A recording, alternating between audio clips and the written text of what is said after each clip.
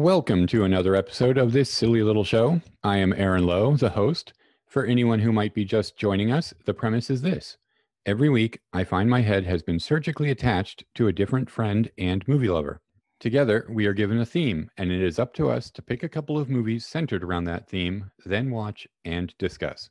This is the Incredible Two-Headed Podcast.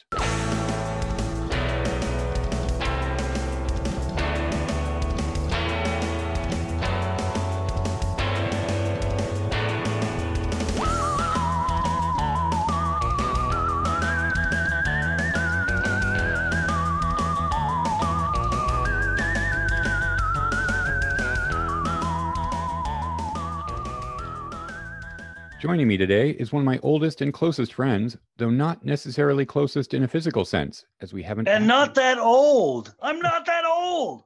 Well, neither of us are that old, and we're not actually that close. I'm being metaphorical here, because we haven't actually occupied the same state in quite a few years. So joining us all the way from Japan, it is Angus Lost. Angus, how's it going? Oh, could be better, could be worse. I was listening to your intro, and it strikes me that if you are attached to me, doesn't that make me the host? Yes, definitely. I am, in one way, the host of this show. You are also the host of this show. So I guess I should be saying we're co-hosts. Does that work? Or well, you are the host of the show. I am your host. That's true. And thank you very much for allowing me to just rest here awkwardly on your shoulder. That's all right. Don't drool. So you're, like I said, you're over in Japan. You've been there for, how long have you been living there regularly now? My entire adult life. So too many years, decades. What year? Okay, well, I won't get into it. We don't need to. But silence. Yeah, we know each other. We know each other back from Anchorage, Alaska, and UAA, and the Kung Fu school that has been mentioned once in passing on this show. So we go back a little ways, and yeah, it's good to be talking to you again. Good to see you. Yes, except that we can't actually see each other. Well, shut up. I'm right here on your shoulder. I can just look over to the side. I can't. Oh, okay. So how are things in Japan right now? I know the world is crazy all over, but I kind of have a sense that maybe it's a little less crazy where you are. Well, if we're using the rubric of not America, it's a little less crazy just about every place else, isn't it? It sure seems that way. People here have been wearing masks when they're worried about making other people sick since, I believe, the Spanish flu. So, there's people just started wearing masks and everyone wears them. It's not a big deal. So the infection rates here are much, much, much lower than the United States, even though we haven't done any sort of lockdown or anything. Yeah, and that's something like America used to wear masks too. That was a thing during the Spanish flu. It really feels like a habit we should have held on to. There's a lot of habits. Well, there's a lot of habits America had that it's good we got rid of them, but there is also a few that it seems like maybe we should have stuck with them. Well, I don't think it would have been that big a deal this time around if it hadn't been made a political football in some ways, Yeah, I mean, I don't know how much. Maybe I'll edit some of this out, but I was gonna. we don't have to go there. That's not really what this show's about. I was just saying that I was just gonna say, and I think I probably already told you that it drives me crazy that we have been preparing for something like this for 100 years, and that we had plans in place, we had research, we had like data, we could see how it was going in other countries, and we still just shit the bed completely on it. Like we fumbled so badly. Well, it's just it's proof that good governance isn't granted any more longevity than bad governance. But in general, aside from the masking up and the infection rates, how is life in Japan? Oh, not too bad. It's still largely a homogenous society, so not being Japanese makes you stick out a bit. But yeah, I can the imagine. number of foreigners are on the rise, and I've been here a while. I don't speak English regularly, so it's all right. Yeah. Oh, well, yeah. I enjoy this chance. Woohoo! Speaking English. Speaking the English. Well, I'm glad we could get this time together and do this, and anytime in the future. I mean, well, let me not get ahead of myself. We'll see how this episode goes before I tell you you're invited back. Ooh, I see. Okay, so we have our theme this week, and that theme is bad Santas. The obvious choices there. I don't think any of us are going to go for it, but we are going to take just a very brief break. It'll just be a couple of seconds for you, and we'll be coming right back to talk about the first of our 2 movies of the day. We finally found something else than just plain rocks and dirt. This mountain is like a giant ice box. Storing what?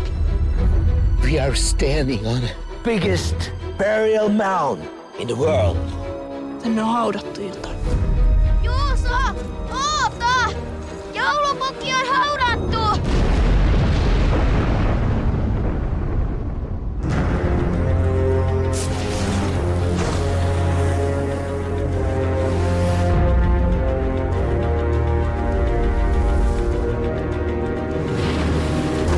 Hyvää joulua. Minkälaiset sudet tekee tämmöstä jälkeen? Isot ja vittumaiset. Isä! Syötti on viety! Rare Exports: A Christmas Tale is a 2010 fantasy film from Finland, directed by Jalmari Heilander, expanding on a pair of short films that he had made several years earlier. The film focuses on Pitari, probably mispronouncing that, even though I just heard it a bunch of times, a timid preteen boy living in the Finnish province of Lapland with his father. The boy is convinced that a nearby excavation site has unearthed the buried remains of the one true Santa Claus, the Santa Claus of darker myths that was known for punishing naughty children. And when all of the local children begin to go missing, it seems his suspicions may be correct. Now, I've seen this. I'm pretty sure both of us had seen this film before, correct? Oh, I've seen it 5 or 6 times, I think. Oh, wow. Yeah. I saw this when it first came out on video. I think I was working at Blockbuster at the time, and we rented it. It was a very striking experience. It was very fun. I haven't seen this movie since then, but I kind of remembered everything, which is, sad to say, a little bit of a rarity for me, that I don't often have the details stuck in my mind like they were with this movie. I don't know why I've never revisited over the years, especially because I really enjoyed this viewing. But it is a, what am I trying to say? It is a movie I feel like should be in maybe our annual viewing list. There's like my daughter, who's 16 now. We have like 3 or 4 or 5 movies that we have to watch every year, and I didn't show her this one this time. I don't know why I didn't. Maybe it's all the naked Father Christmases at the end, or the elves. They're supposed to be elves. Spoiler alert. I think she would really like this one, and I think maybe I'm gonna have to rewatch this later today or later this week with her. Maybe it'll be added to our annual rotation. Yeah, I haven't watched it religiously as part of my holiday experience, but I've been 4 or 5 times in a place where people wanted to see a movie that was Christmassy and not Hallmarky and okay to watch in front of children, and this kind of ticked all the boxes. It's clever and it's funny, and I find the characters weirdly endearing, like all of them. Oh, they're all really great. They're all like, even Pitari's father, who is kind of distant, and they've recently lost the mother in the family. It seems like this is the first Christmas without her, and he's a bit distant, and he's very strict, like always seems a little gruff. But then you also see that he stays up all night trying to cook a Christmas ham and fails utterly. He definitely like cares about his son, but even in the moments where he's being a little bit mean isn't the right word, but he's being gruff, maybe. Yeah, gruff. He's being gruff. That there's still an affection there, and the kid is he fits that classic Spielberg, like Amblin Entertainment kid, the kid who you can imagine an American remake would have him riding around on his bike with walkie-talkies and everything. He's kind of timid, but he's still likable. Everybody in this movie is likable. His father's friends that he herds reindeer with are really, like the guy with the aviator glasses all the time, or on all the time. They're fun characters. They're not like really crazy or super distinctive, but they're all likable. I think that may be what I like about them. I mean, they all feel like they could be real people. Well, in comparison to your average Hollywood movie, you've definitely got sort of hyperbolic characters. Yes, I was going to say the what is it? The quartet of main characters, or adult characters anyway, and the children are certainly more realistic and grounded than the English-speaking characters we see, especially the rich industrialist who is trying to excavate Santa for his own, to get rich. He is such a caricature. He's walking around in the big coats and the cane. Everybody else just has to look realistic. But I think that's obviously part of what works about it, is how grounded it is, because the day-to-day life that they go through, the glimpses of it, it looks like hard living, but it also looks like the community, kind of like they all know each other. There's that scene where the cop is going around, because everything, like, we don't see a lot of what's going around in the town, but once they excavate Santa's grave, there are reports of just like missing radiators and ovens, and all of the reindeer are slaughtered. So the cop is going around and he seems to know everybody, and they all just have a kind of an easy rapport with each other. They do. Yeah, well, you see things in this movie that you would never see in a Hollywood film. Like, the kid goes out to his dad's butchering station in his underwear and snow boots. Yeah. Like I was saying, it looks like hard living. And I mean, growing up and living in Alaska, Anchorage isn't like this. It's just like the cold and I guess the milieu of this movie were so recognizable to me. Yeah, definitely. Even though I didn't live in the same conditions that these characters are, but like their house, and I could just imagine how it would feel. The dad is cooking the Christmas ham and he's in long underwear. And I can just imagine how the house feels, just a little bit chilly, even though the doors are closed and, the fire is going or whatever.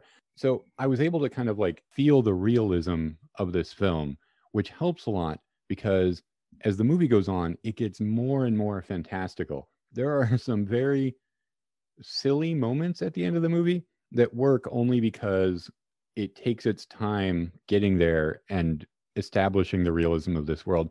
And I said that Pitari is kind of a Spielbergian, like Amblin Entertainment kind of kid. The the type from the Goonies or Explorers or even E.T.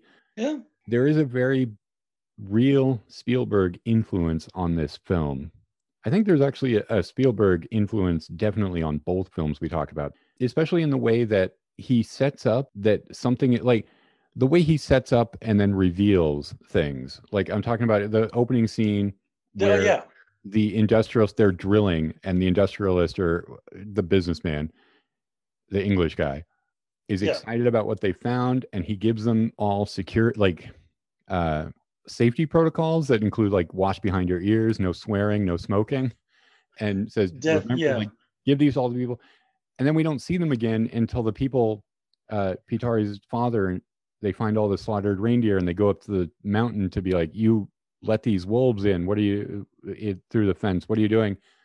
And they find the area completely abandoned. And they all left in a hurry. Like the drilling station is completely abandoned. So you kind of get this slow revelation of things going bad around the edges of the movie. Well, I think that this guy definitely took some crib notes from Spielberg.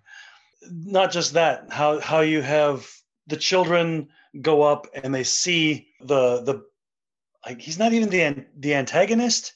What do you call the the horrible foreigner.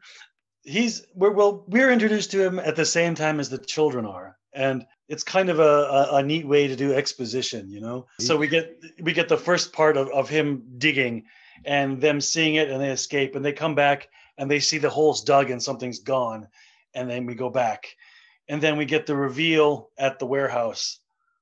It is definitely kind of a Spielbergian thing. Yeah, even down to the music. I thought the music had a kind of, not necessarily John Williams, but it had that like that childish, not childish, but childlike sense of wonder that it was evoking. Yeah. And of course the book montage, that's pretty Spielbergian too.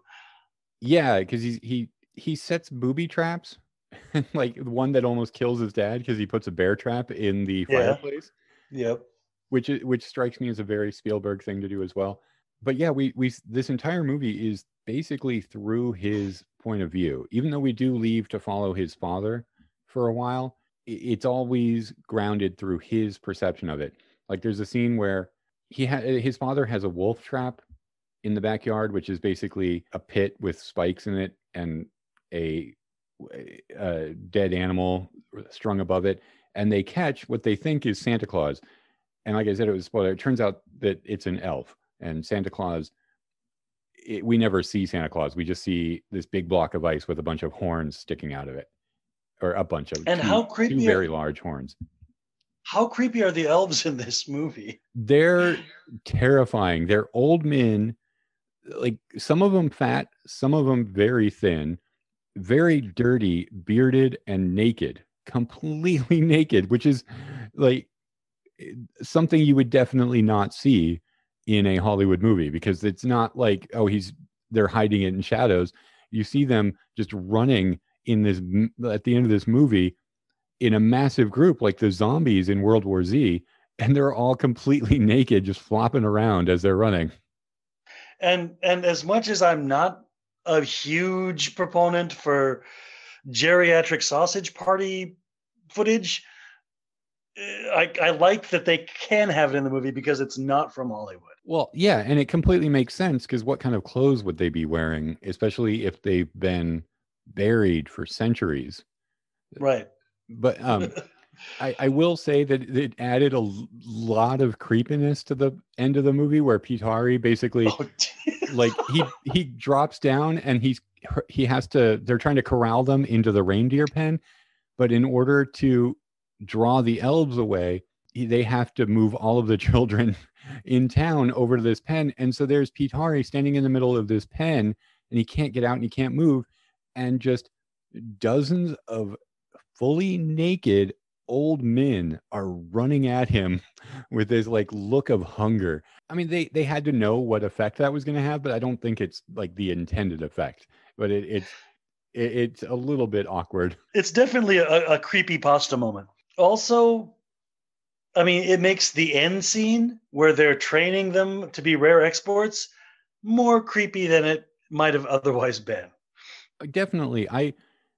That's like the part of this movie where you realize where the movie gets at the end, and then you think back to where it started, which was just life in this very rural community as they're herding reindeer. They're preparing for the annual culling, the big money-making moment of their existence, basically their year. It's such a grounded slice of life opening, even though the movie introduces fantastical elements immediately. That ending, it kind of almost seems like it's a different world. Like the movie has by that point become a pure fantasy. Like this reality, like I just think about the reality of somebody selling what looks like an old human man for $85,000 to sit and take photos at a mall. Yeah, but it's interesting because, at least to me, it feels like this movie is kind of the opposite spiral of most fantasy movies. Okay. Because it starts off so grounded, and it kind of spirals outwards to be fantastic. And it seems like a lot of the movies with fantasy elements I see start off sort of fantastic and end fantastic, or start fantastic and wind down to believability. Okay, I can kind of see that. Like you're kind of often you're set in the middle of something happening in the beginning of a fantasy movie of some sort, and it spirals down to where it connects and makes sense in a reality similar to our own. Well, Whereas no, this that kind of goes the other way. yeah, that makes sense because a lot of fantasy films always have a return to normal, where Yeah, they go on a crazy journey and then at the end they're back home, and they're maybe changed a little bit, but they're back in a familiar and normal setting. Whereas this one, the world is completely changed for them. They're now owning this multi-million-dollar company that trains these elves to be Santas, and then they ship them out all over the world. Now, of course the company's not going to last that long though, because they don't have that many. I think They've only got they counted 200. Yeah, they have just under 200. They said like 198. Yeah, Did you ever see the short films that this was expanded from? I didn't. They're on Oh, go ahead. YouTube. I mean, they're easy to find. They're on the DVDs, but also a couple of websites have them, and YouTube has a couple of not the greatest quality copies, but they're fine. And this is kind of a prequel to that, because the short films, the first one is done like an 8-minute kind of corporate infomercial, like here at Rare Exports, like where it's just talking about the universe is not quite the same. There's a lot of changes to how things operate in the change from the short films to the to the feature length version, because in the short film they're hunting Father Christmases, and they go out and hunt one a year. It's just one Father Christmas that they catch and they bring back and train. And it's all done like a corporate, like, this is how we do it. This is how we've done it for generations since 1739. It's very funny because it takes a while to reveal the punchline, and even knowing what the punchline is, it is revealed very well. The second one is basically almost a training video. It's a kind of a safety instruction video and a warning of what will happen if you don't follow the instructions and behave around the Father Christmases. Nice. That one's funny as well. It has the same cast. It even has the same kid. And the three men that you see in both short films are the father and the kids, the father's friends. Excellent. Drop me a link for those. I'll check them out. I will. And when this episode drops, I'll also post them on the Twitter and Instagram and all that. But this movie had great moments, and I especially loved when they find where Santa is, and they find out that it's not Santa, because they get a hold of the rich European guy, the rich British guy, and they say basically like, we'll give you back Santa, but you need to give us the money for the herd we lost. And they're basically asking for $85,000, which seems like a very small price once you figure out what's going on. They meet him outside this warehouse, and the warehouse there's a really nice touch where the warehouse has the number 24 written on the doors, and so it looks like an advent calendar, because there's an advent calendar that Pitari stapled shut so he wouldn't have to open the final day. And this warehouse looks like that advent calendar, and inside the warehouse is Santa still in a large chunk of ice, and all of the elves have put around him a bunch of radiators and stoves and hair dryers and are just melting the block of ice. I think the creepiest moment of the movie is right here, when the rich guy looks at the elf and says, "That's not Santa, that's one of his little helpers." And then they turn around and there's all these old guys, and they don't move for a while. They don't move when they're being looked at, but they are like running, but when they're looked at, they kind of stop and stand still. It is a very creepy moment, like undeniably a creepy moment. Definitely. I love that they took trophies from Santa before they finished him off. Yeah. Okay. So the big ending of the movie is Pitari finally takes command. He's this timid kid, and they find in this warehouse the elves have piled all of the children in sacks around Santa. They're not listening to him. So Pitari has a shotgun or a rifle, and he fires it. And he says, "Right now, it's either me or Santa, or like one, like either I have to go or Santa has to go, or I can't remember how he says it. He's like, I suggest Santa. Like he has this kind of like typical badass moment, and he comes up with the plan that's going to get rid of Santa. So the end of the movie, they pile all of the kids in their sacks still in this big net and fly it out with a helicopter to draw off the elves. And at this point, he's hanging on to the net, and the net is full of children in sacks in the middle of this cold winter night, and they're flying through the air, and hundreds of naked old men are chasing around them. And it's such a ridiculous look. I was just like watching it. I'm like, this movie is, I mean, there's crazier movies out there, but this movie is bonkers at this point in it. But then back at the warehouse, Pietari's dad is drilling holes in the ice and stuffing sticks of dynamite into it. And so they blow it up, but not in before they cut off one of his gigantic horns, which then, like, I guess they're just going to mount that somewhere in one of their houses. I mean, but where would you, their houses aren't that big though.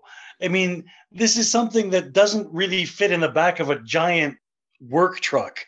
Yeah. I kind of wonder, maybe they're going to grind it up and use it as Chinese medicine or something.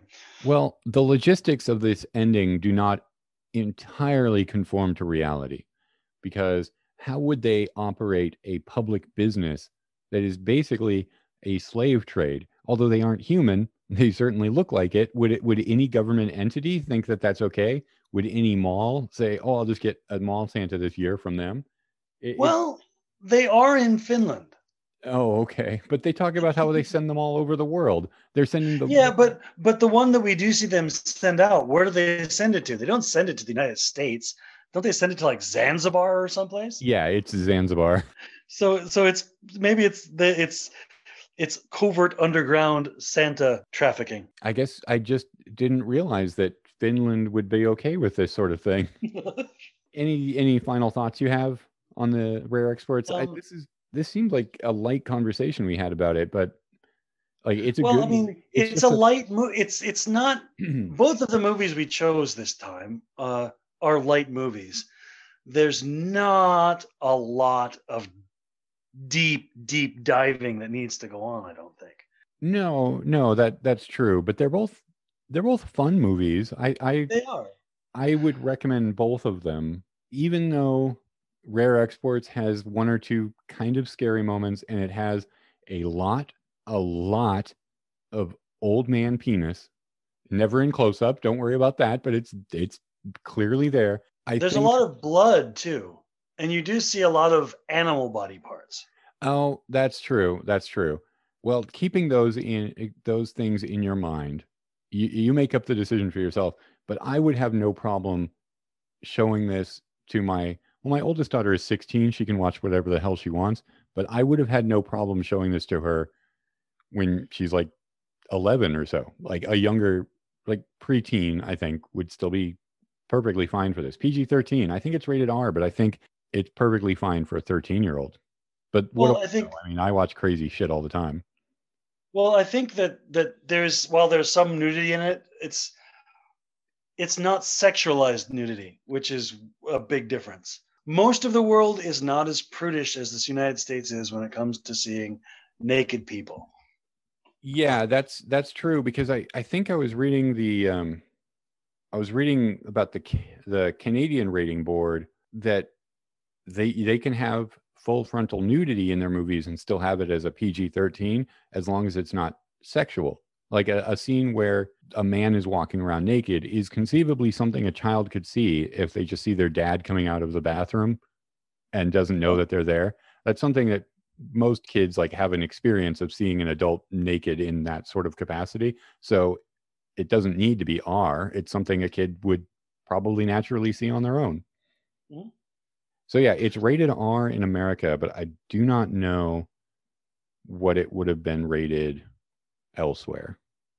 But I think R is misleading, because I do not think that it deserves that necessarily.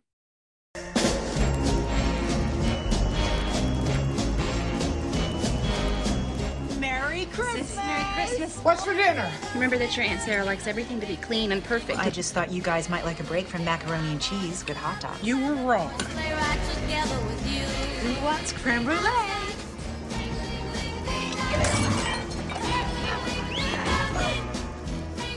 I just wanted Christmas to be like it used to be, but forget it. I hate Christmas. I hate all of you.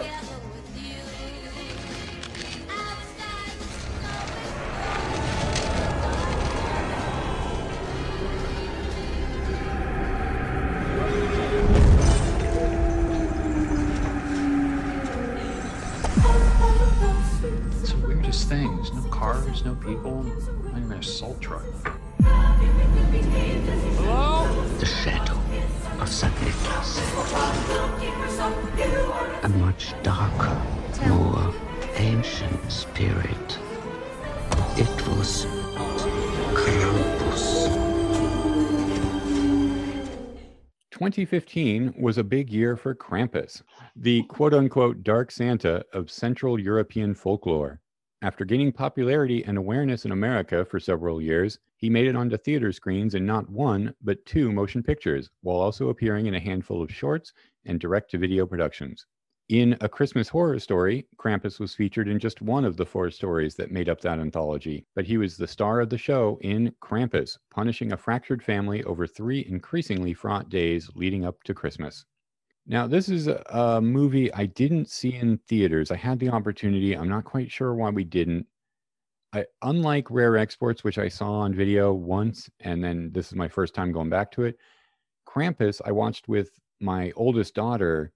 And so for the last 4 years, it's actually been part of our Christmas, like, required viewing. It is not Christmas unless she gets to watch, well, the movies are Krampus, Scrooged, and Elf. Those 3 movies she has to watch during the Christmas season. There's a few more. It's Scrooged, this, Muppets Christmas Carol is also a big one for her.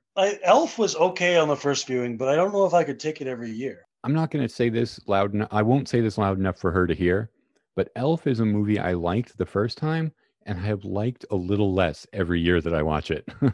You know, that's the impression I got from that film. I was like, okay, that was okay once, but let's not do it again. I know a lot of people who consider it a new Christmas classic, but it hasn't stood the test of time for me. I don't know what it is about it where I am just not charmed by that movie. So I kind of did not care much for Krampus the first time I saw it, but this is one movie where repeated viewings has benefited it quite a bit. Having watched it now 4 years in a row, this is a movie I very much enjoy. Part of it might be my daughter's enjoyment. I'm getting enjoyment out of it as well. But I think the more I've seen this, the more I just kind of react to the tone that it strikes. That's actually how it works with all of Mike Dougherty's films. He also did Trick or Treat, that horror anthology from, well, a couple of years before Krampus. I can't remember what year it came out, 2011, I think. That was pretty good. I like that one. Yeah, I was a little disappointed on a first viewing, but then on a second viewing, I absolutely loved it. I'll have to see it a second time. I give anthologies a lot of slack because they're anthologies and they're often written by different people and directed by different people. And it's really hard to get 4 or 5 shorts that are all great and put them in a single film. That is very true. I like horror anthologies, even though even the best of them have a couple of weak segments. But Trick or Treat was all written and directed by Mike Dougherty. So it's kind of all coming through one voice. And I don't know why I didn't respond to it the first time. I don't know what I was expecting. But the second time, it had that look of in a horror film that I absolutely respond to, that is dark and murky, but also kind of clean. And it has that very autumnal color palette, the oranges and the yellows. Yep. And that kind of works with Krampus as well, where I like the look of this movie. A lot of like horror movies, it can look too dark, or especially modern horror movies, it can look a little too digital. This has a nice blurriness when it needs to, a nice clarity when it needs it. The scenes outside, the blue and the snowscapes and the dark, I like it. It just looks great. It has a very good visual feel to it. It's definitely very polished. I'll agree. It's technically it's technically solid. Even that what is the name of the shop? Multi or ultra something or other. The shopping center in the beginning, where they have that slow motion discordant montage of holiday violence to, was it Bing Crosby? Yeah, it's beginning to feel a lot like Christmas, I think. Yeah. No, I agree. This is very polished. That may have been one of the things that turned me off of it when I first saw it, because like a lot of people, a lot of the reviews talk about how this movie seems to be a little bit too tame for the type of thing that it's going for. Like they're like, I wish this movie had a bit more bite. And so it is very polished and slick, but on repeats, it is the kind of polish that I'm okay with. Or maybe I like films a little bit grittier a lot of the times, but this one, it just had the right sheen, especially for like a Christmas movie. This was a good look. I wouldn't. I mean, upon second viewing, which is what my last night's viewing was, I like it, and I wouldn't mind watching it again. But it feels to some degree like it's a movie that was created by committee. That's probably true, just because it's Universal, and Mike Dougherty talks about how he came up with the idea because I think in the mid 2000s somebody showed him some old like 19th century Christmas cards with Krampus, and he immediately started to kind of get the idea and write this movie. Well, even the character design for the baddies felt like it was done by committee, because you've got a very sort of antipodal set of baddies. You know, you've got Krampus is incredibly terrifying if you look at him up close, and the elves with the stylized Thurs rune on their foreheads, they're pretty terrifying. And then you've got the air quotes helpers that are the stuffed animals, which are kind of cute and funny in an 80s schlocky horror kind of way. And the cookies and the teddy bear and the angel and the Jack in the Box, you know, they felt like they were from different movies almost. That is interesting, because I felt like one of the aspects I really like about this movie are the creature designs, even the toys, like that Jack in the Box that turns out to this worm thing that its mouth opens up, distends so that it can swallow children. Yeah. I don't hate it. I'm not saying I disliked it. I'm saying they didn't feel like they were from the same set of designers. Well, I guess I can kind of see that, just because there is something very, very old European about Krampus and his elves that isn't then reflected in the toys, because one of the toys is a robot, so it all looks like they're evil versions of toys that you would maybe see on shelves, which I didn't mind. I hadn't actually considered that they looked so disparate, but I thought they worked well together. I thought all the character design was great. I did think that Krampus and his elves, specifically the elves, they look a little bit Dark Crystal or Labyrinth to me, which is not a bad thing. That's good. But especially the final shot where the camera pulls out and all of the elves and some of the toys like jump at the screen from out, like they're just puppets being swung in front of the camera. It very much struck me as something from Labyrinth. Yeah. And like I said, I don't dislike either set, but they didn't feel cohesive exactly to me either. Like Krampus, he's got this desiccated corpse Santa face over some sort of hairy demonic form we never actually get to see. And the elves are just, you know, they would be fine in a much creepier, bloodier film.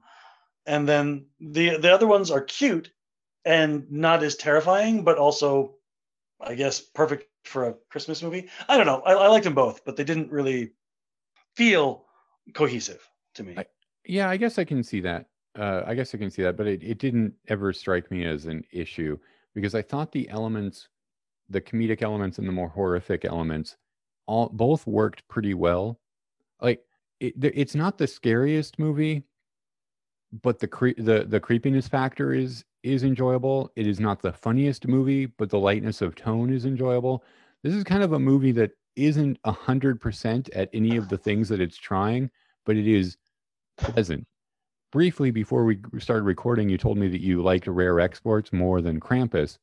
I think maybe I like Krampus a little bit more, but with the caveat that Rare Exports is a more clever idea.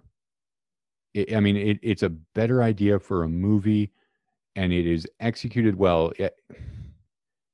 How do I want to put this? Because I just think Krampus is so...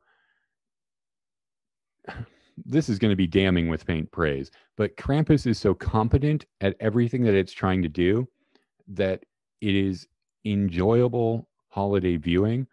It's not challenging me in any way, but I am always enjoying myself while watching it. Oh, it's definitely enjoyable. I don't want it to sound like I'm trying to tear it apart, but it did feel like they were two separate sets of antagonists. I mean, we never really see the toys and the elves and Krampus as a cohesive attack force, really. You've got the toys in the house and you've got the elves outside. Well, that's true, because the elves leave the toys on the doorstep.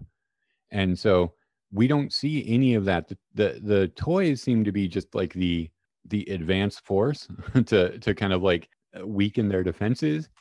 And then like at the end, Krampus shows up, or the elves show up and take everybody to Krampus. Except for the fact that the elves seem so much more competent. They would have been better off doing it themselves. Well, yeah, but you've also got people inside a house, 12 people inside a house. The toys pick off a few of them. Yeah, I suppose. But the ones that at the end that they get don't seem to be much tough work for the elves either, though. Yeah, no, that's true. So like the look of Krampus is one of the things that on my first viewing I kind of didn't like. I think he looks great in profile. That first time we see him on the rooftop of the house kind of across the street, that's a really awesome shot. He looks so good. I did not like at first his face, how his face doesn't move at all. It's just like a desiccated corpse with a rictus. Not a rictus. It's just like an open mouth, like everything's kind of hanging down. Right.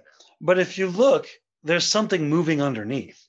There is. And his eyes move. He's got goat eyes because he's got the cloven feet. But the fact that the face didn't move at all, it just recalled to me too much like an animatronic, which okay. Which and the first time I saw it, I didn't like. The second time and the third and the fourth, I really liked, because there is digital work in this. The effects were done by Weta in New Zealand, but it looked like they relied as much as possible on practical effects.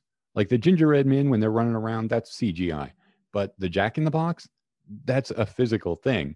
And the teddy bear and the robot, in all of the scenes that they used real things. And so the fact then that they actually just sculpted a really awesome looking face, even though it doesn't move, I really appreciate. I like the effort that was put in there. Oh, I love that face. I didn't really like the hooves. Like, it felt like they could have put more effort into making the hooves look like actual hooves. Okay. For as much as they feature in the film. I mean, it feels like there were like 4 or 5 times where all we got was a worm view shot of these cloven hooves kind of plopping down in front of a car or outside of a window or someplace. And they were just okay. Yeah. Again, I'm going to have to say that that's something that never struck me, but maybe on my next viewing next year or maybe next month, because we watched this really early. My daughter may want to watch it on Christmas week, like has been our tradition. So I might be watching it here in a couple of weeks again. And this movie also has a lot of the that hyperbolic character thing I was talking about when we were discussing Rare Exports. Okay. Like, it really goes out of its way in the beginning to make everyone except the boy and the granny sort of unpleasant. Yes. It emphasizes the bad parts of every single character. It does. I think the movie eventually redeems that, because in almost every respect, they've cast actors that are likable, or are capable of bringing out the likable elements. Like Adam Scott, I've liked Adam Scott since, I think the first thing I noticed him was Step Brothers, and then Parks and Rec, and he's in a lot of he's a likable presence in movies. Toni Collette is a great actress. David Koechner is really funny, and you really hate him in the beginning, but he I'm bad with names. Is he the one who's like the bootleg baldy? Yeah, so David Koechner is Howard, the father of Toni Collette's sister, the bald guy. Yeah, bootleg baldy Tom Hanks, right? Okay, he's funny. They cast comedians, well, a pair of comedians, Adam Scott and David Koechner, are known mostly for their comedic acting, and then Allison Tolman, who is the sister, the baldy's wife. She's a great actress. Toni Collette, who is Adam Scott's wife, the mother of the family, is a great actress. They're all really good. I think I hate everybody at the beginning of this movie, and by the end of it, I mean, maybe I don't like them, but I'm enjoying seeing them on screen. I'm enjoying their performances. Even the in-laws' children, because they were all terrible. Yeah, you're right. And they didn't have any redeeming arc whatsoever. It's like they were terrible in the beginning, and at the end, they're still terrible. You're right. They do also make them a little bit kind of caricatures. I mean, I think the movie is trying to sympathize a little bit with that side of the family, and the fact that they are not as financially well off as the family that they're going to visit for Christmas. But then they also have them say stuff like, why do the rich people keep getting free stuff? And probably because they're Democrats. Yeah, they're liberals. And I think it's trying to sympathize with them, but it does also make them the butt of the joke a little bit more than it makes the other side of the family. Yeah. But you're right. The kids don't have much redeeming factor. There's the one kid that I don't think he has a single line in the movie. He just, like, people talk to him and he just stares at them. Oh, I think the closest thing to a line that I can remember is that he drinks like half of a 2-liter soda and burps at the Christmas table. Yep, that would be the one. And then the two daughters are just irredeemably mean throughout the movie, but again, that wasn't a problem for me. No, I'm just saying they. I know by the end of the film, I didn't like them anymore. Okay, that's fair. So this movie got a lot of mixed reviews when it came out, and most of them, I went back and I was reading some of the contemporaneous reviews. I mean, it's only 5 years old. It wasn't hard. They all kind of cited the tone, saying the film wasn't dark enough, and that a lot of them assumed that the movie had been written as an R-rated movie, and that the studio wanted them, or like forced them to cut it to PG-13. I definitely think he wanted this to be a PG-13 horror movie. I think he was going for that Gremlins tone of, I mean, Gremlins was PG, but that was before PG-13 existed. I think even today that would be a PG-13 movie. I think also, as someone, I was too scared for horror movies until later in my childhood. I didn't get into them into my teens. And now keeping that in mind, and as someone with kids, I'm just happy to see, like, I don't love all PG-13 horror. I agree that it is kind of a blight that American horror is just like, now everything has to be PG-13. But I do like the availability. I'm glad there's something that I can enjoy with my daughter, or that I can introduce my kids to horror movies through. In the 80s and 70s, the ratings meant much different things than they mean now. The example I always bring up is Critters 2, which is PG-13, but has swearing, a lot more swearing than is allowed in PG-13 these days. It has the most blood out of any movie in that series, and it has not full frontal. It has a lot of frontal nudity. There's a woman that walks around topless quite a bit in that movie. it always struck me as bizarre. Like, well, this would be an R rating immediately these days. So I guess it's possible if this was released in the 80s, it could have been a bit harsher, a bit darker. But I think the tone that they were going for was very specific. And I think they did more or less successfully replicate it.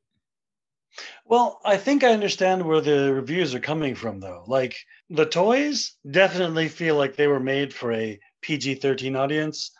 The design, it feels, for Krampus and the elves could be for something much, much darker. They could be, but even in how they're shown, as creepy as they are, I keep bringing up Labyrinth. It does feel like something that you would see in Labyrinth, and it's mainly the tone and what we know of this being a horror film that makes us think of it as darker. I think you could take those characters out right now and put them in a Jim Henson movie, or like a particularly dark Jim Henson movie. That would not fit in like Emma Daughter's Jug Band Christmas, but it would not be unnatural. It would not look too out of place.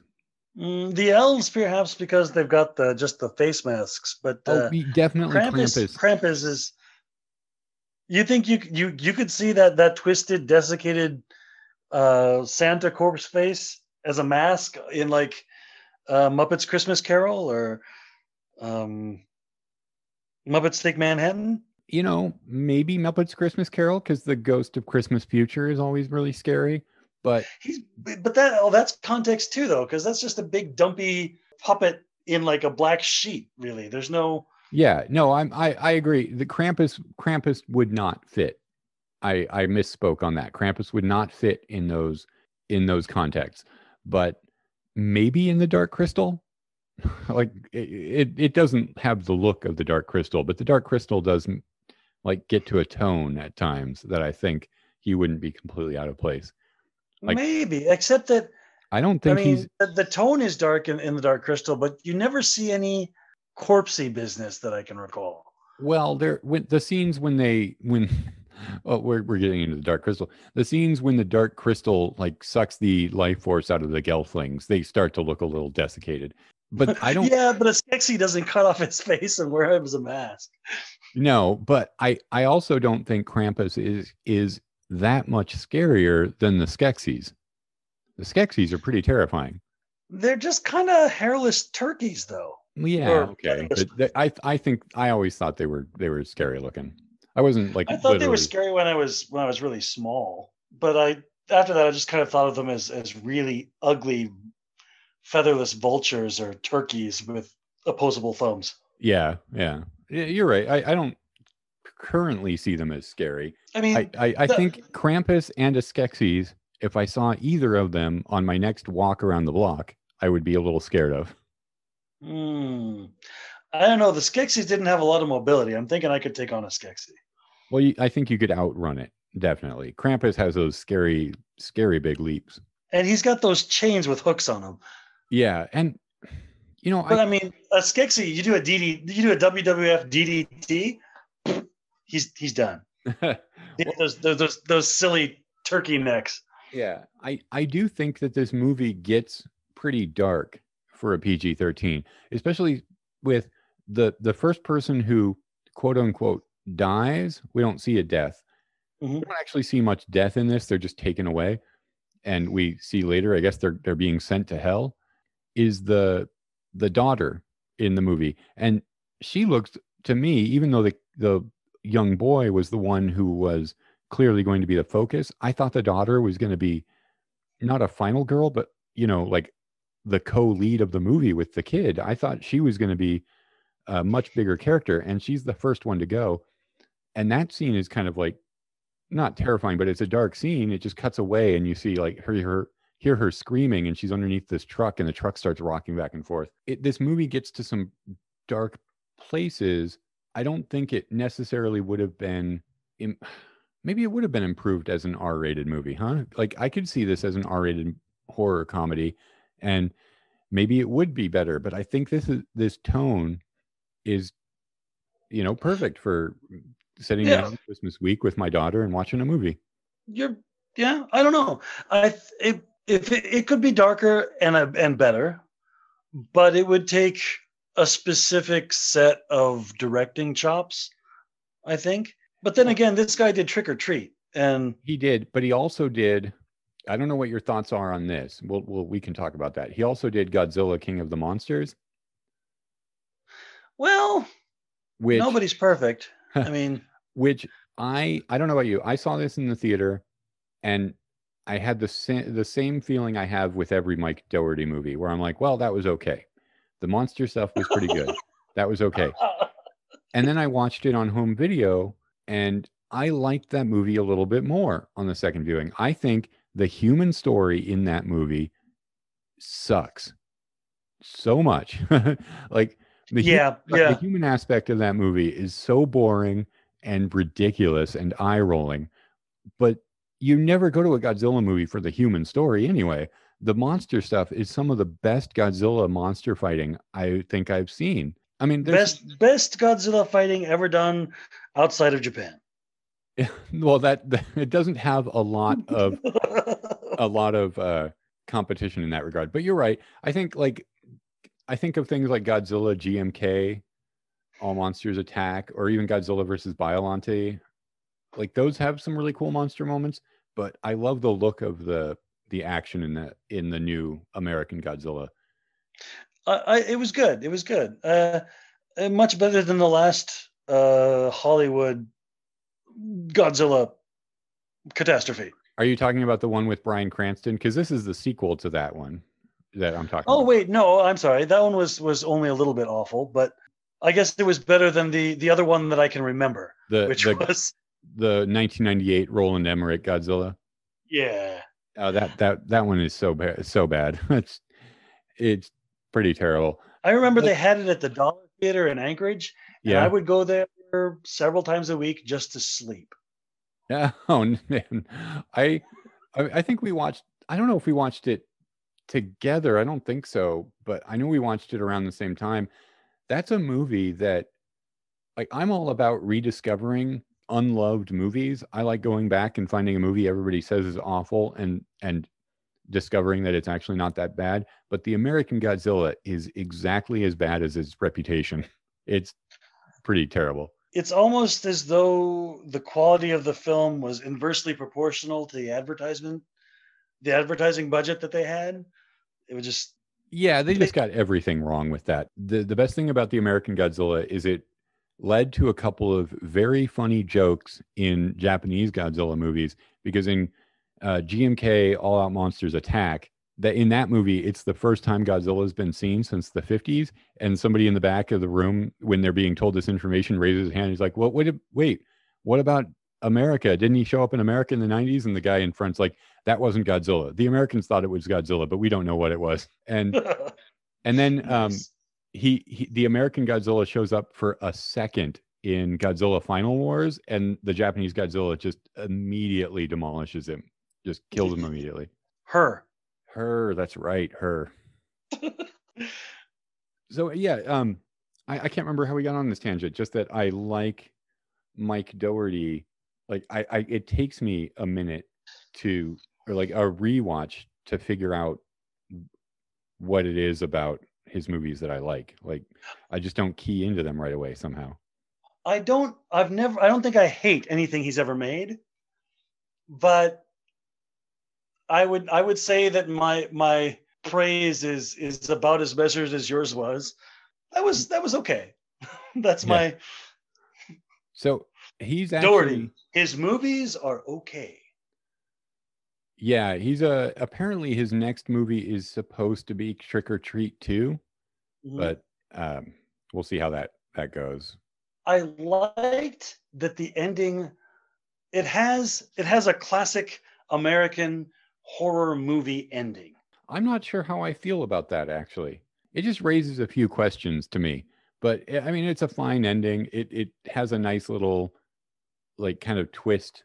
It's not really a twist, but it just kind of like tweaks the ending a little bit, where it seems happy, but it kind of isn't. But I don't know how to feel. I don't know if they're stuck in hell or if they're going to be able to live like the perfect morning over and over again for eternity. I think that both are true. I think that they're going to spend every morning as Christmas morning, but always with haunting memories of what actually happened, knowing where they're stuck. That it seems like those memories come upon them like later. They come upon them as what's his bucket, the lead wakes up and joins them. The kid opens the Krampus ornament and everybody has a look. So he seems to remember what happened, though. He seems to remember Krampus. So then could just the next a millennia of mornings, he decides not to open that so nobody remembers that it's real? Then it's hell just for him. Yeah, okay. Well, that sucks. There's an alternate version of the ending on the Blu-ray. In the alternate ending, he opens up the Krampus ornament and he's the only one that realizes what it means. And then he looks around and nobody's paying any attention, but then he looks at the grandma and she gives him this smile and nod. Like she knows what it means too. And then that would be a craptastic ending for me. And then the movie ends without showing the snow globe that they're stuck inside. So the implication, I guess, is it he got his wish, they all came back, and Krampus left them alone, but gave them a reminder, and he's like, "You're the only one that remembers this." I don't know. Yeah, that would be, see, that doesn't sound like as solid an ending to me. No, I think I prefer the one in the movie. I kind of liked the I don't know if it was CG or stop motion. It felt like stop motion. The grandma's story in the middle. Knowing that Weta did the effects, I believe it was CG meant to look like stop motion, but it does look great. It looks really I thought it was, but it's long enough ago. I was thinking 2015, not the best CGI. Well, maybe stop motion, but it was definitely a different pace to the rest of the movie, and I kind of enjoyed it. Yeah, no, it's it is a very kind of haunting and beautiful little moment. I mean, 5 years ago, CGI, it depends on how it's used. Like I said, this movie uses it very sparingly from what it looks like. Especially it's from Weta, who did Lord of the Rings, and they use a lot of physical in that. So I think that's going to do it for our discussion on Krampus, unless you have anything else you want to say. I don't think so. Okay. So we are going to take another one of those very brief breaks. And we'll be right back. We're going to talk about our top fives of the week. All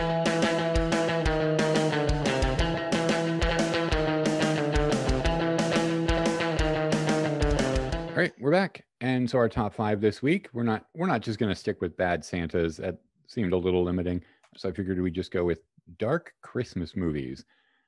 So they can be horror, they can just be dramas, comedies, anything that just kind of like, I think you had said the most horrible time of the year as a potential topic, and we'll just kind of use those criteria, right? Okay.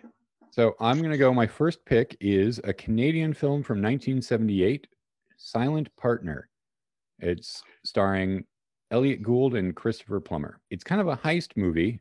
Elliot Gould is a bank teller who notices that there's a mall Santa that's hanging around the bank, and he discovers the mall Santa's plot to rob the bank. And so he kind of like gets in there, and when he gets in there, he makes sure he's the teller when the mall Santa comes in, and he kind of takes the opportunity to steal money for himself as well. And the mall Santa, played by Christopher Plummer, realizes that he has been shortchanged by this bank teller, and so the movie becomes kind of a cat and mouse, even though both of them kind of get one up on each other. So it's kind of cat and cat, where Christopher Plummer is trying to get his money back and Elliot Gould is trying to outsmart him and keep the money.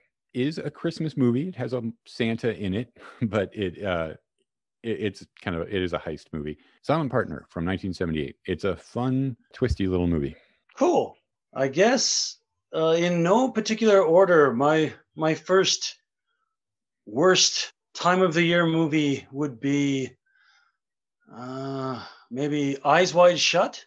I considered that. But I'm just amused I'm very delighted that you picked it. I mean, it's Illuminati, it's weird psychosexual drama, and it's Christmas. It is. God, that's a good choice. That's a good choice. Have you seen that movie recently? It's been a while. Yeah, it's been a while for me too. I saw it in theaters and once on home video.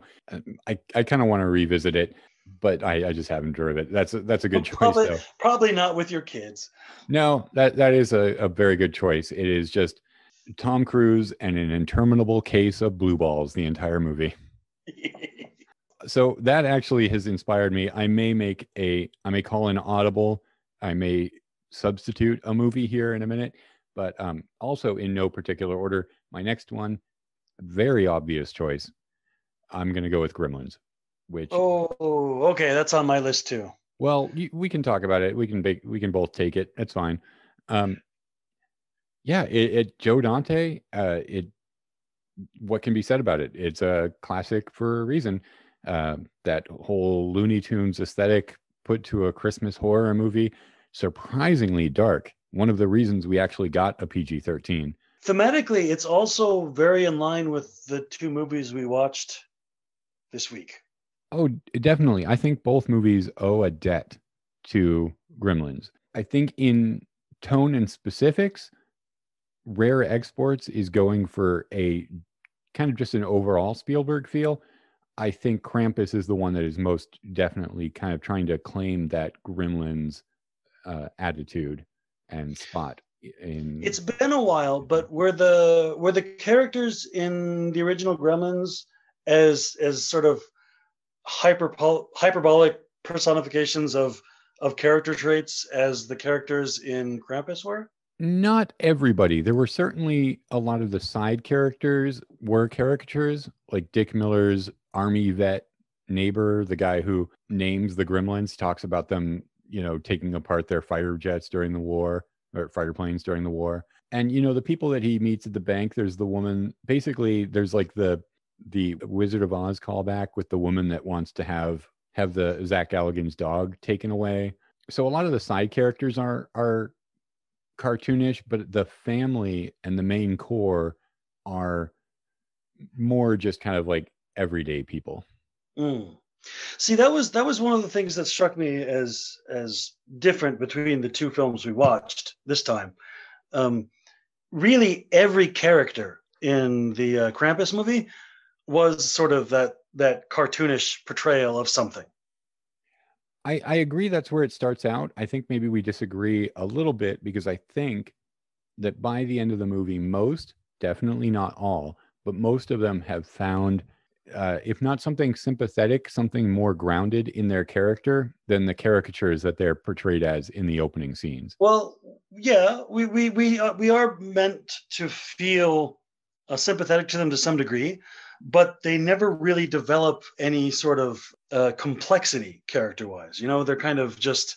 You're right. They are what they seem to be on the surface. They're cardboard cutouts, sort of, which is really different to Rare Exports, where none of the characters, even the Spielbergian main little boy, are two-dimensional. They've all got these weird lumpy bits that make them not quite fit into a stereotype and make them seem much more human. Perfectly put. Okay, so I should also mention Gremlins 2, maybe the pinnacle of Western civilization in terms of artistic output. That Gremlins 2 still worthy of being discovered. It's very divisive. There are people who think it's amazing, and then there are people who consider it just like the epitome of overindulgent sequels. I think it is. I think that movie. I think it's both. Great. It is a ridiculous, overindulgent sequel, but it hits at least as often as it misses. I think it hits more than it misses. I can't think of anything in that movie that I think really misses. It's such a pleasure to watch. I love all of the gremlins in that. I love the spider gremlin, the vegetable gremlin. I like how it embraces and pokes fun at the first movie. Well, no, I mean, there's a lot about that movie I liked, but like the the Rambo Gizmo thing was a little cringy.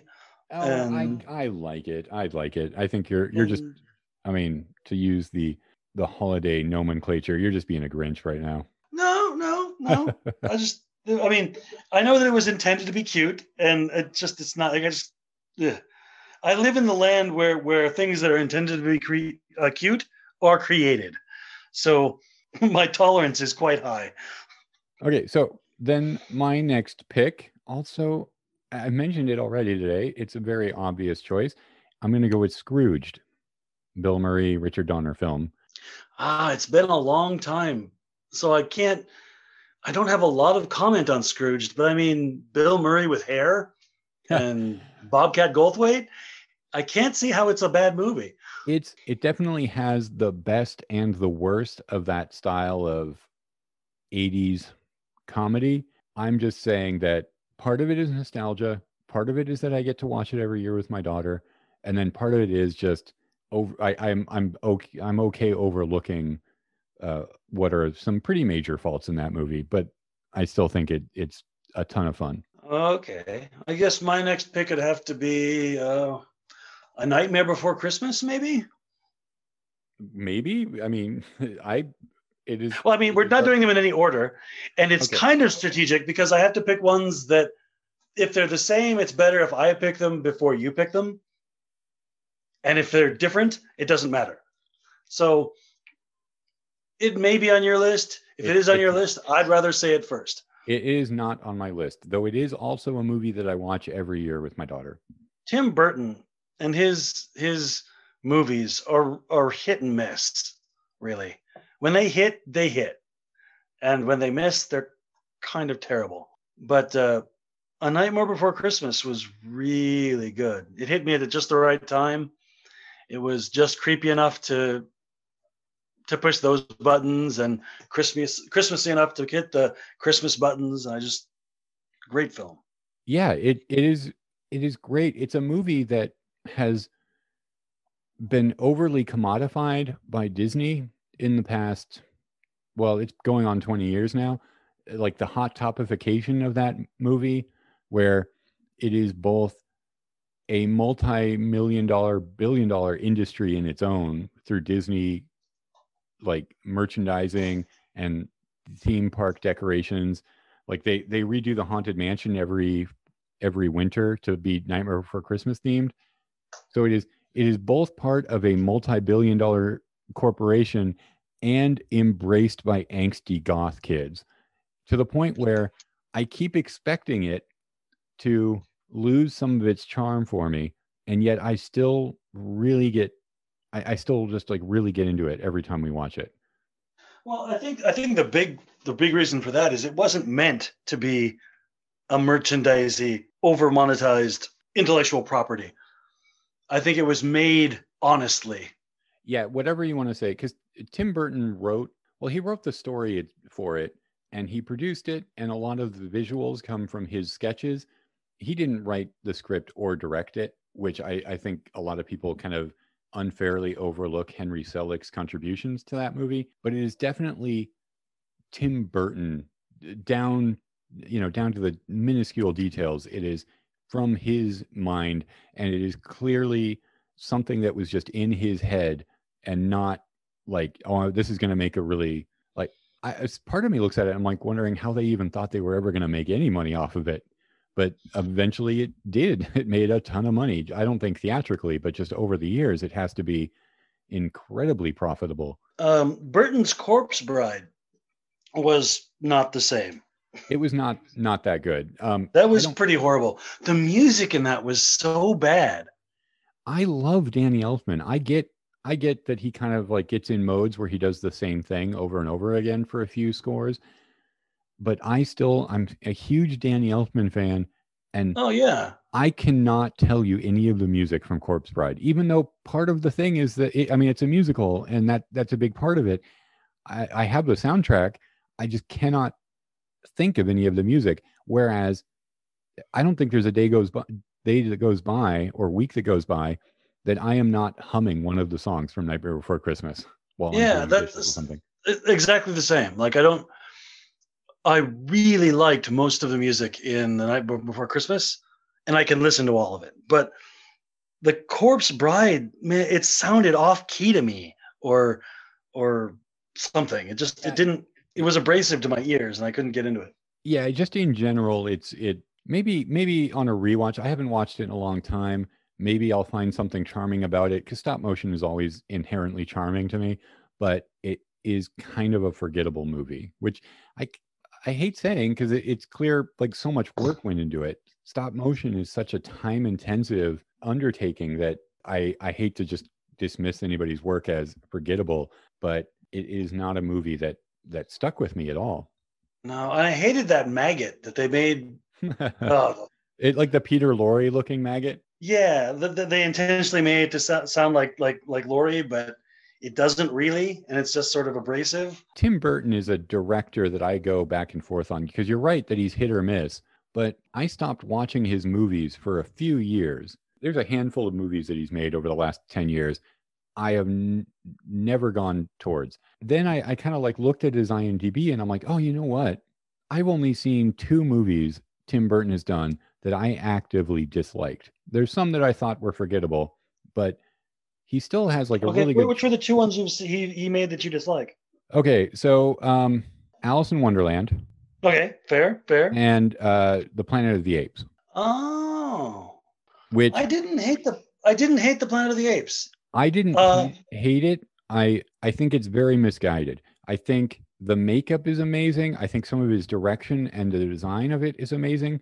The music is incredible. It is one of my favorite Elfman scores, or the theme for Planet of the Apes is one of my favorite themes he's ever done. The end is a little whack though.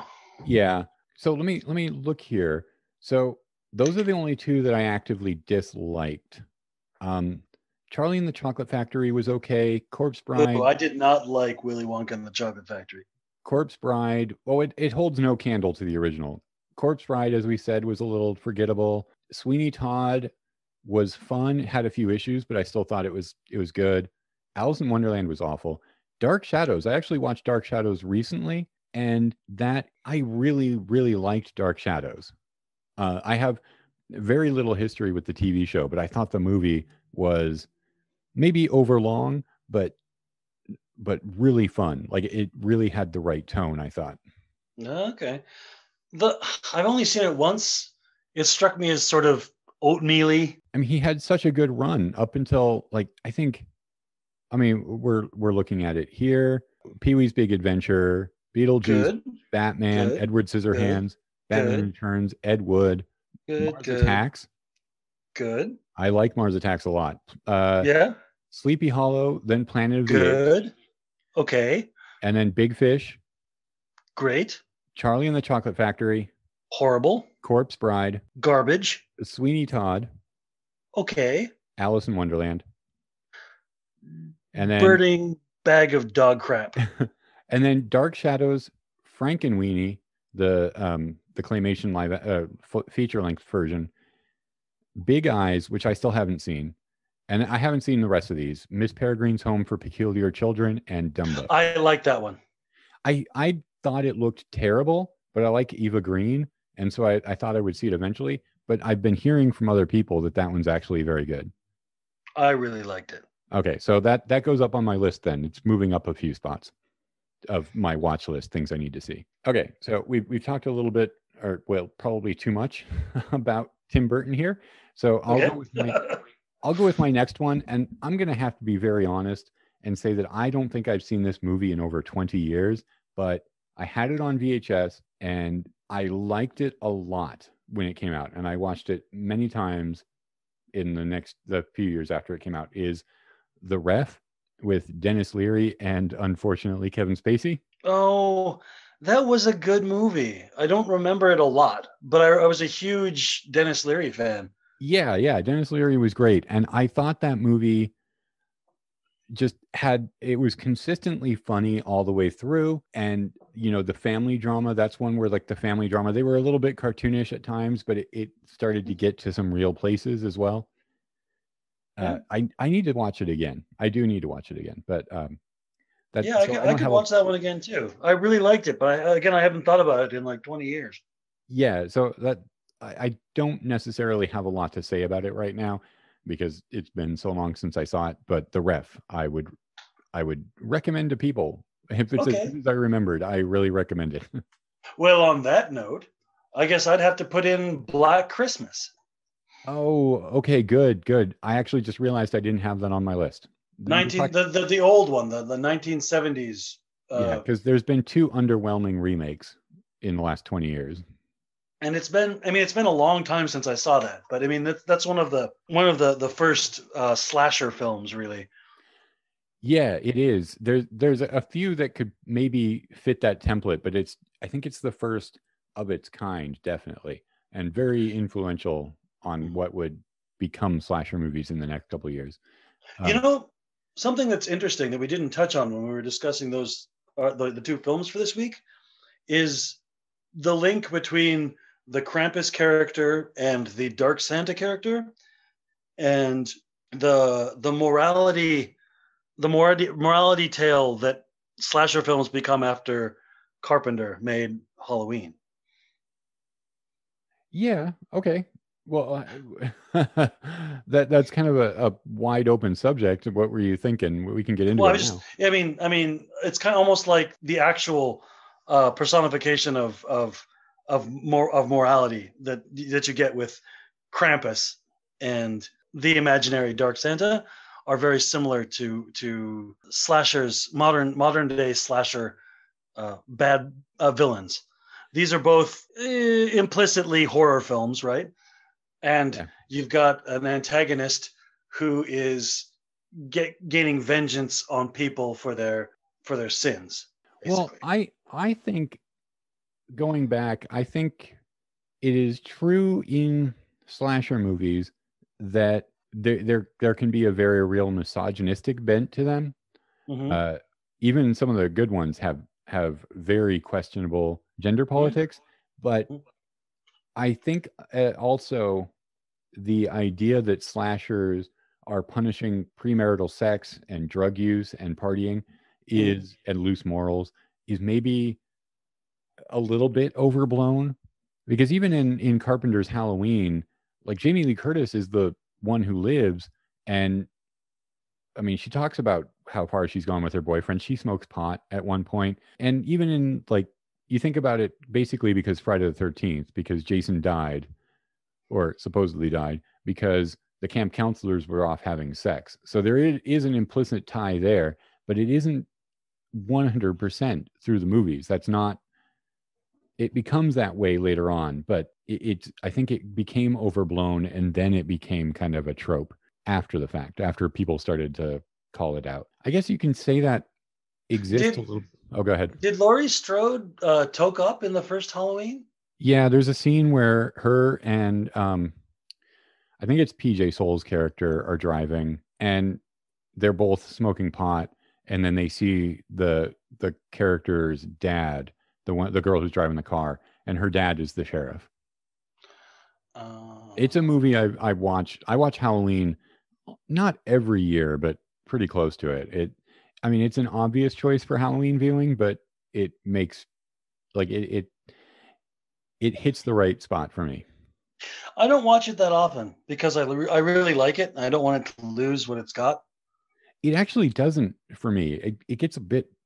I get a little bit deeper into what makes that movie work each time. Like I do enjoy seeing how things are put together, and I think that movie is put together so well that watching it almost every year hasn't removed any of the power from it. Oh, maybe I'll have to give it another watch here for Christmas. For Christmas, yes. Oh, but let's talk about Black Christmas. God damn, is Margot Kidder awesome in that movie. Like, she is hard drinking, hard smoking, foul mouthed. She is so much more interesting than boring old Olivia Hussey, who is the lead in that movie. I wanted more Margot Kidder. Definitely. Okay, so my last one, man, I'm gonna call an audible here because you you picked Eyes Wide Shut. I'm going to go with one that oh gosh, do I want to do this? Because it isn't technically a Christmas movie, but it has parts of the movie are set at Christmas. American Psycho. Oh, okay. Parts of that are set during Christmas. I think a couple of chunks of that movie are set during Christmas. I know it kind of spans a little bit of time, so that's not like a huge part of it, other than like there's a Christmas party, I think. But yeah, if we're going for dark Christmas movies, you don't get much darker than, or dark movies set at Christmas, you don't get much darker than American Psycho. Maybe the book more than the movie, but I really liked that movie, and it turned me on to Huey Lewis and the News more than I might otherwise have been. You know? Did you ever read the book? I did, but it's been a long time. I read the book on a flight to London, and it's the only time a book has ever made me close it in disgust. Like, I think it was when it got to the Habitrail part that I was like, nope, I can't look at this for a minute. I don't think I've ever read a book more full of stuff I did not want to read that I still enjoyed. If it wasn't graphic descriptions of him having sex, it was graphic descriptions of him mutilating women. If it wasn't that, it was 3 pages on what skincare products he liked to use after a shower, or 5 pages reviewing a Huey Lewis and the News album. Which, okay, fair enough. I don't know. I like. I mean, sorry.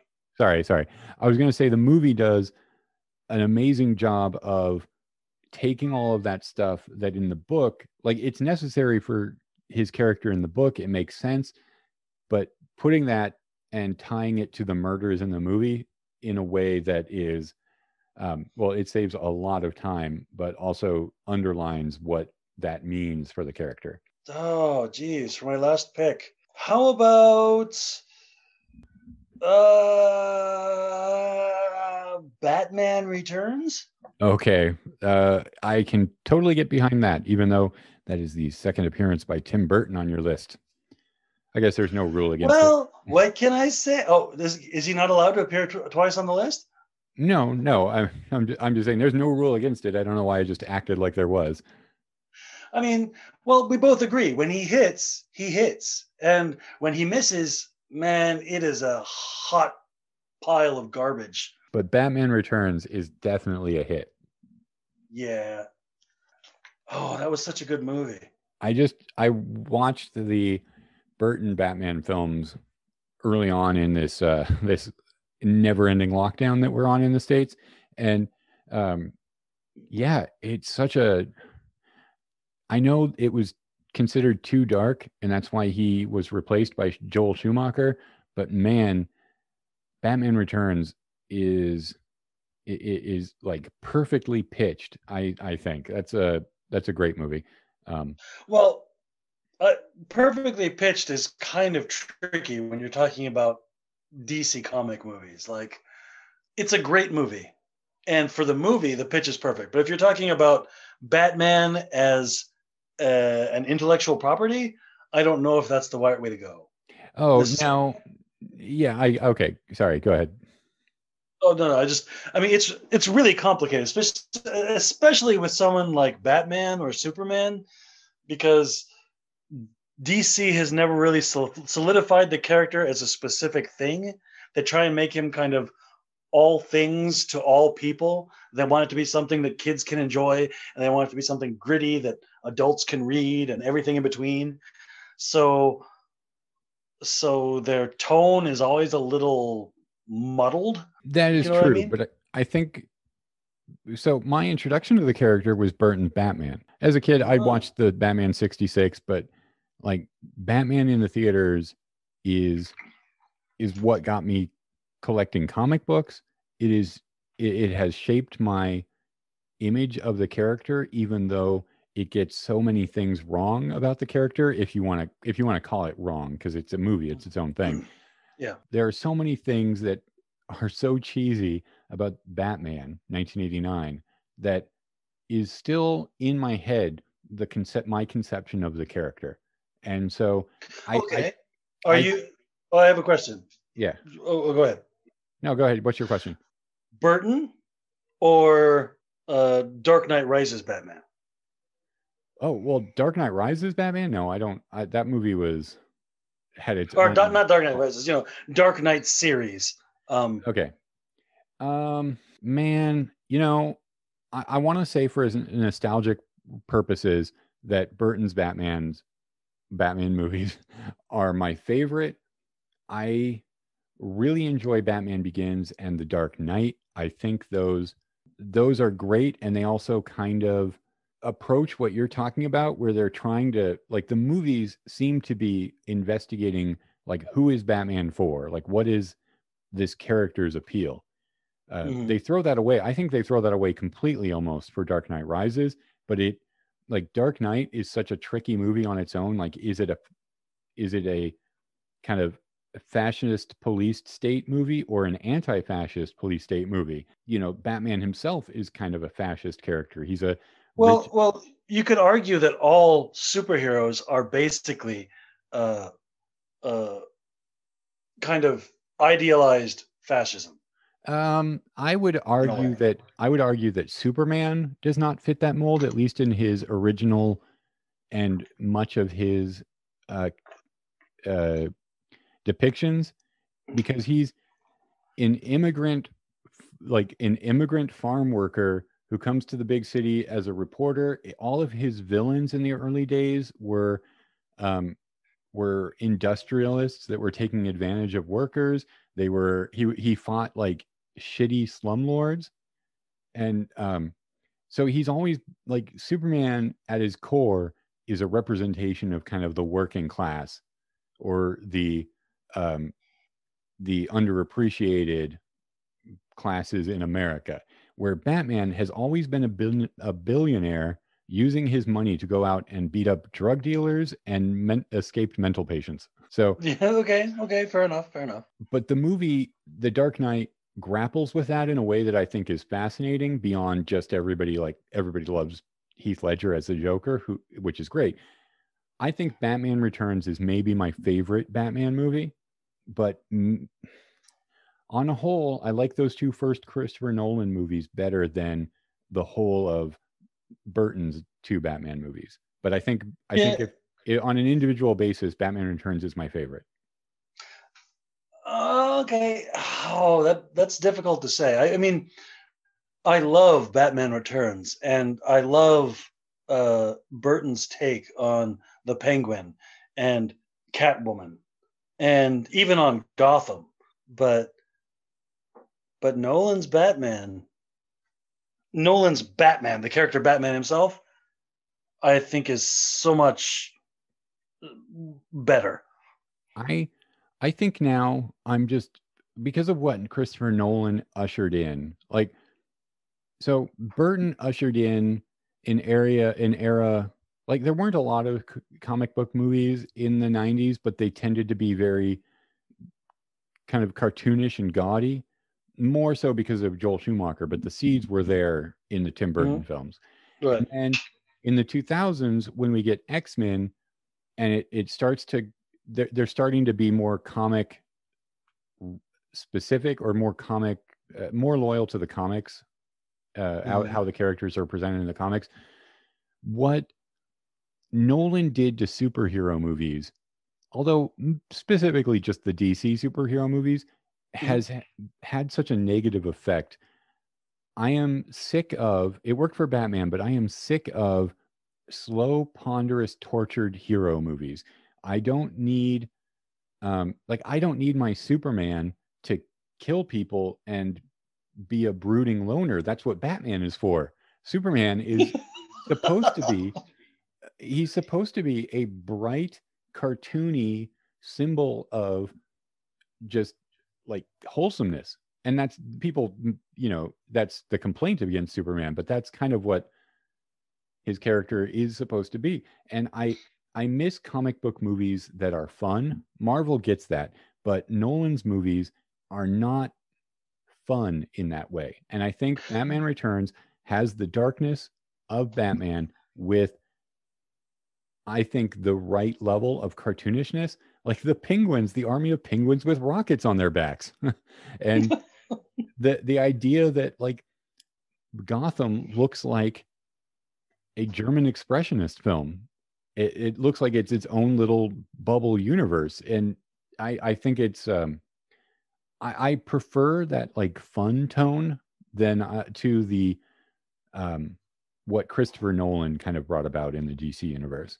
Which that seems a little much, blaming it all on Nolan. I mean, no, because I'm not. I'm just well, saying. Well, Blade is pre-Nolan, and Blade was also pretty gritty and sort of along those same lines, wasn't it? Yeah, but you also like it's gritty in the way that you have Wesley Snipes in a rave full of vampires dancing in blood and practicing his martial arts, like killing people with his sword and flipping around all over the place. So it's dark, but it's fun. The Nolan movies don't try for fun, and I think the Nolan movies are great.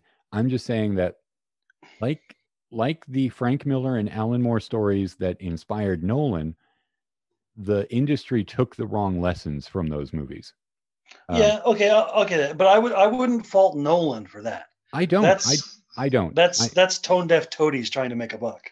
I don't fault him for it, aside from the fact that he produced and had a heavy hand on the Zack Snyder Superman movies, and that tone was all wrong. Well, putting Zack Snyder in charge of any movie is kind of a bad idea, in my opinion. Yeah, but it was Christopher Nolan. I think he wrote the Man of Steel, and he produced it. And of course, he gave them Hans Zimmer. Like it was so much they were turning Superman into a Batman movie that was such a mistake.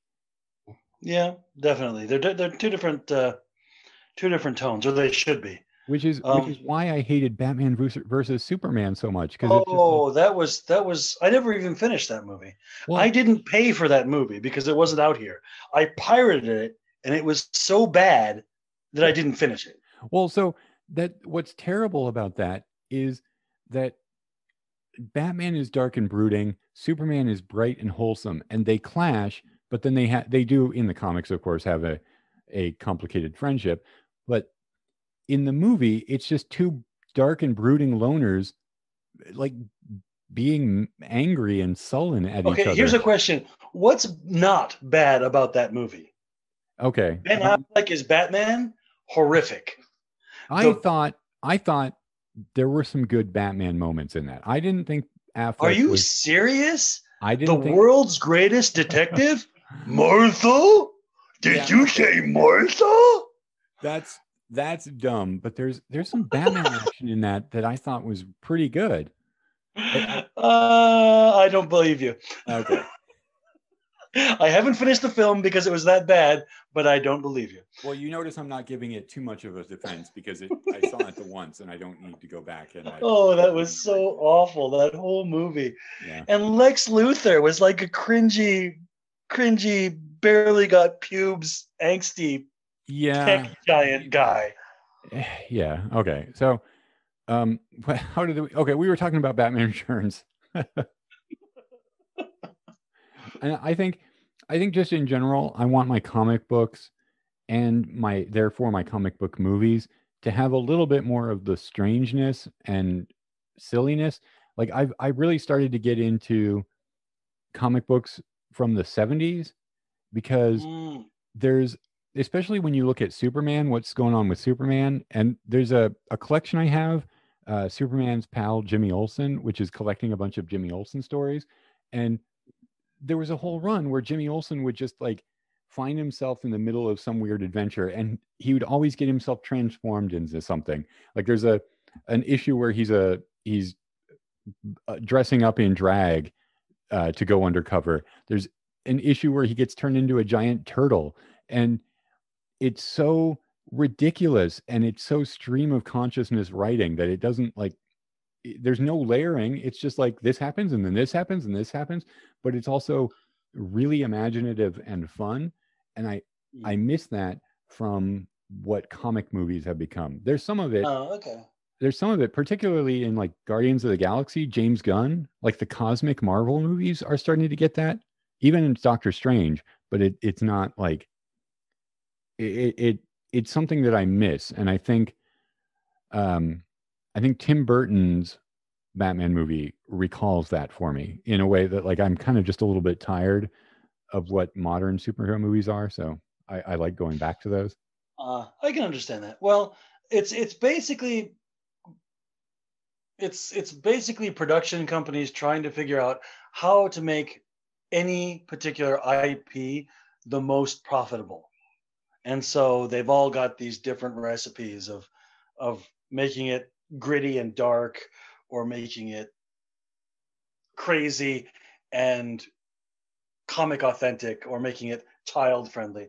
I've never been that into mainstream US comics, because they're all sort of that adolescent power fantasy, Yeah. to some degree. And I dig on things that like you definitely have adolescent power fantasy here in Japan as well, in their sequential art graphic novel microcosm. But you also have stories that have specific, beginnings, middles, and ends, and you have characters with a single character arc and their story's over. Whereas in the United States, it's often feels like they've got, 24 comic book characters that they've been using for almost 100 years, and they're just stuffing some iron rods into the corpse and moving it around like a puppet so that it entertains a new generation.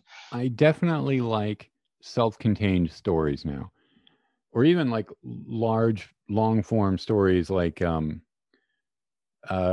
Sandman is 75 issues or something like that, and I like that. I like something that where they can have an end point and be moving towards it nowadays.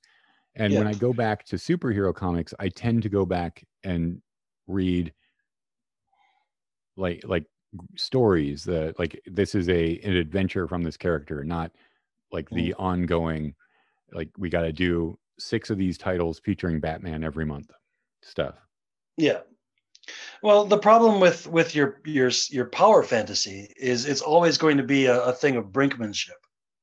Like, you're going to always want to try and draw back your audience with a new antagonist who's more of a threat than the last antagonist, because the last antagonist was defeated quite handily. So there's always going to be this newer, bigger, more powerful bad guy, and to defeat the newer, more powerful bad guy, they're going to need to discover new, more skill, or new, more intense techniques or superpowers, which makes them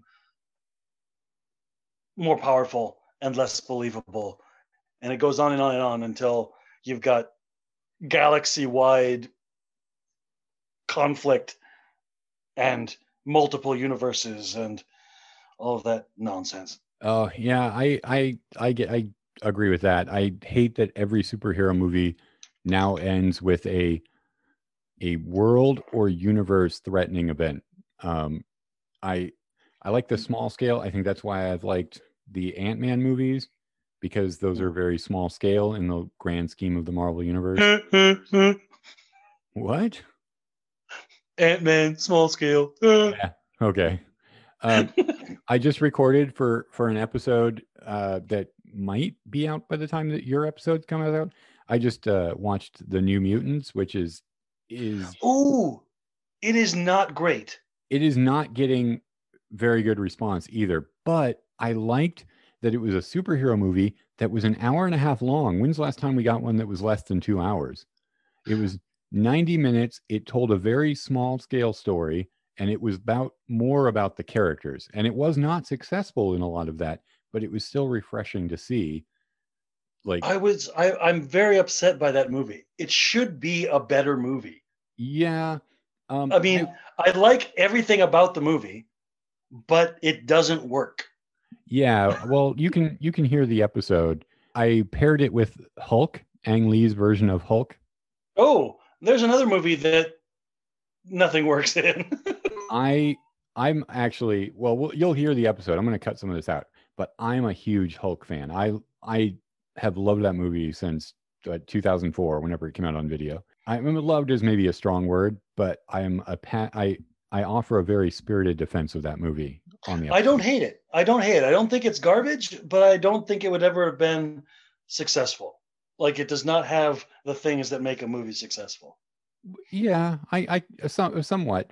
Well, what I say in the episode and what has always been my line on the movie is that it's an Ang Lee movie and it has too much Hulk smash, like mutated poodles, like hammy acting. It has too much of that for the Ang Lee art house drama crowd, but it also has too much like talky drama for the Hulk smash crowd. And it is almost perfectly pitched to dissatisfy both crowds. Okay, yeah, I'll agree. I'll agree with that. I'm really glad it didn't succeed though, because as much as I like American History X Hulk, I like the new guy better. Oh, I think Marvel figured it out when they decided that the Hulk is going to be a supporting character in other movies instead of the star of his own show. I think that's the way they should have been doing the Hulk. But part of what makes me sad about that movie's failure is it is the last time a director would be given that much control over a comic book property. Aside from James Gunn, who seems to be working in the Marvel style anyway, that seems a good fit. But what about Joker? The guy who did Joker had an awful lot of autonomy. Yeah, you're right. But he also had it seemed like an unwilling Martin Scorsese along, and people listened to him. I don't know what you felt about Joker. I thought it was okay. It was basically mashing together King of Comedy and Taxi Driver. Yeah, I didn't hate it. I don't like that portrayal of the Joker as much as I like Ledger. Yeah, I have real doubts that I'm ever going to like any Joker as much as I like Ledger's Joker. Oh yeah, I can see that. I think Joaquin Phoenix did a great performance. Like his acting is great. I think it's just in service of a character I don't care about. Yeah, definitely. And it is so obviously a mashup, like you said, of those two movies. Like there's so much visual vocabulary taken from the King of Comedy, and I guess that's as an homage, but really it just feels like plagiarism, kind of almost. Yeah. Okay, so well that's our discussion for today. Is there anything else you wanted to add or pop in here with, Angus? Anything you want to talk about? Happy Turkey Day. Well, it's going to be way past Turkey Day here. Well, happy whatever day it is, everybody. Mask the fuck up. Yes. Everybody wear your masks. Well, that'll be it for us this week. If you enjoy the show, please head over to Apple Podcasts or wherever you're picking this up. Rate, review, and subscribe. It does help us out. Also, if you want to follow along, you can find the podcast on Twitter and Instagram. It's at Two-Headed Pod. There's also a Facebook page. Just, go online, search for the Incredible Two-Headed Podcast, and you'll find the Facebook page, I'm sure. And thanks for listening. We will see you all next week.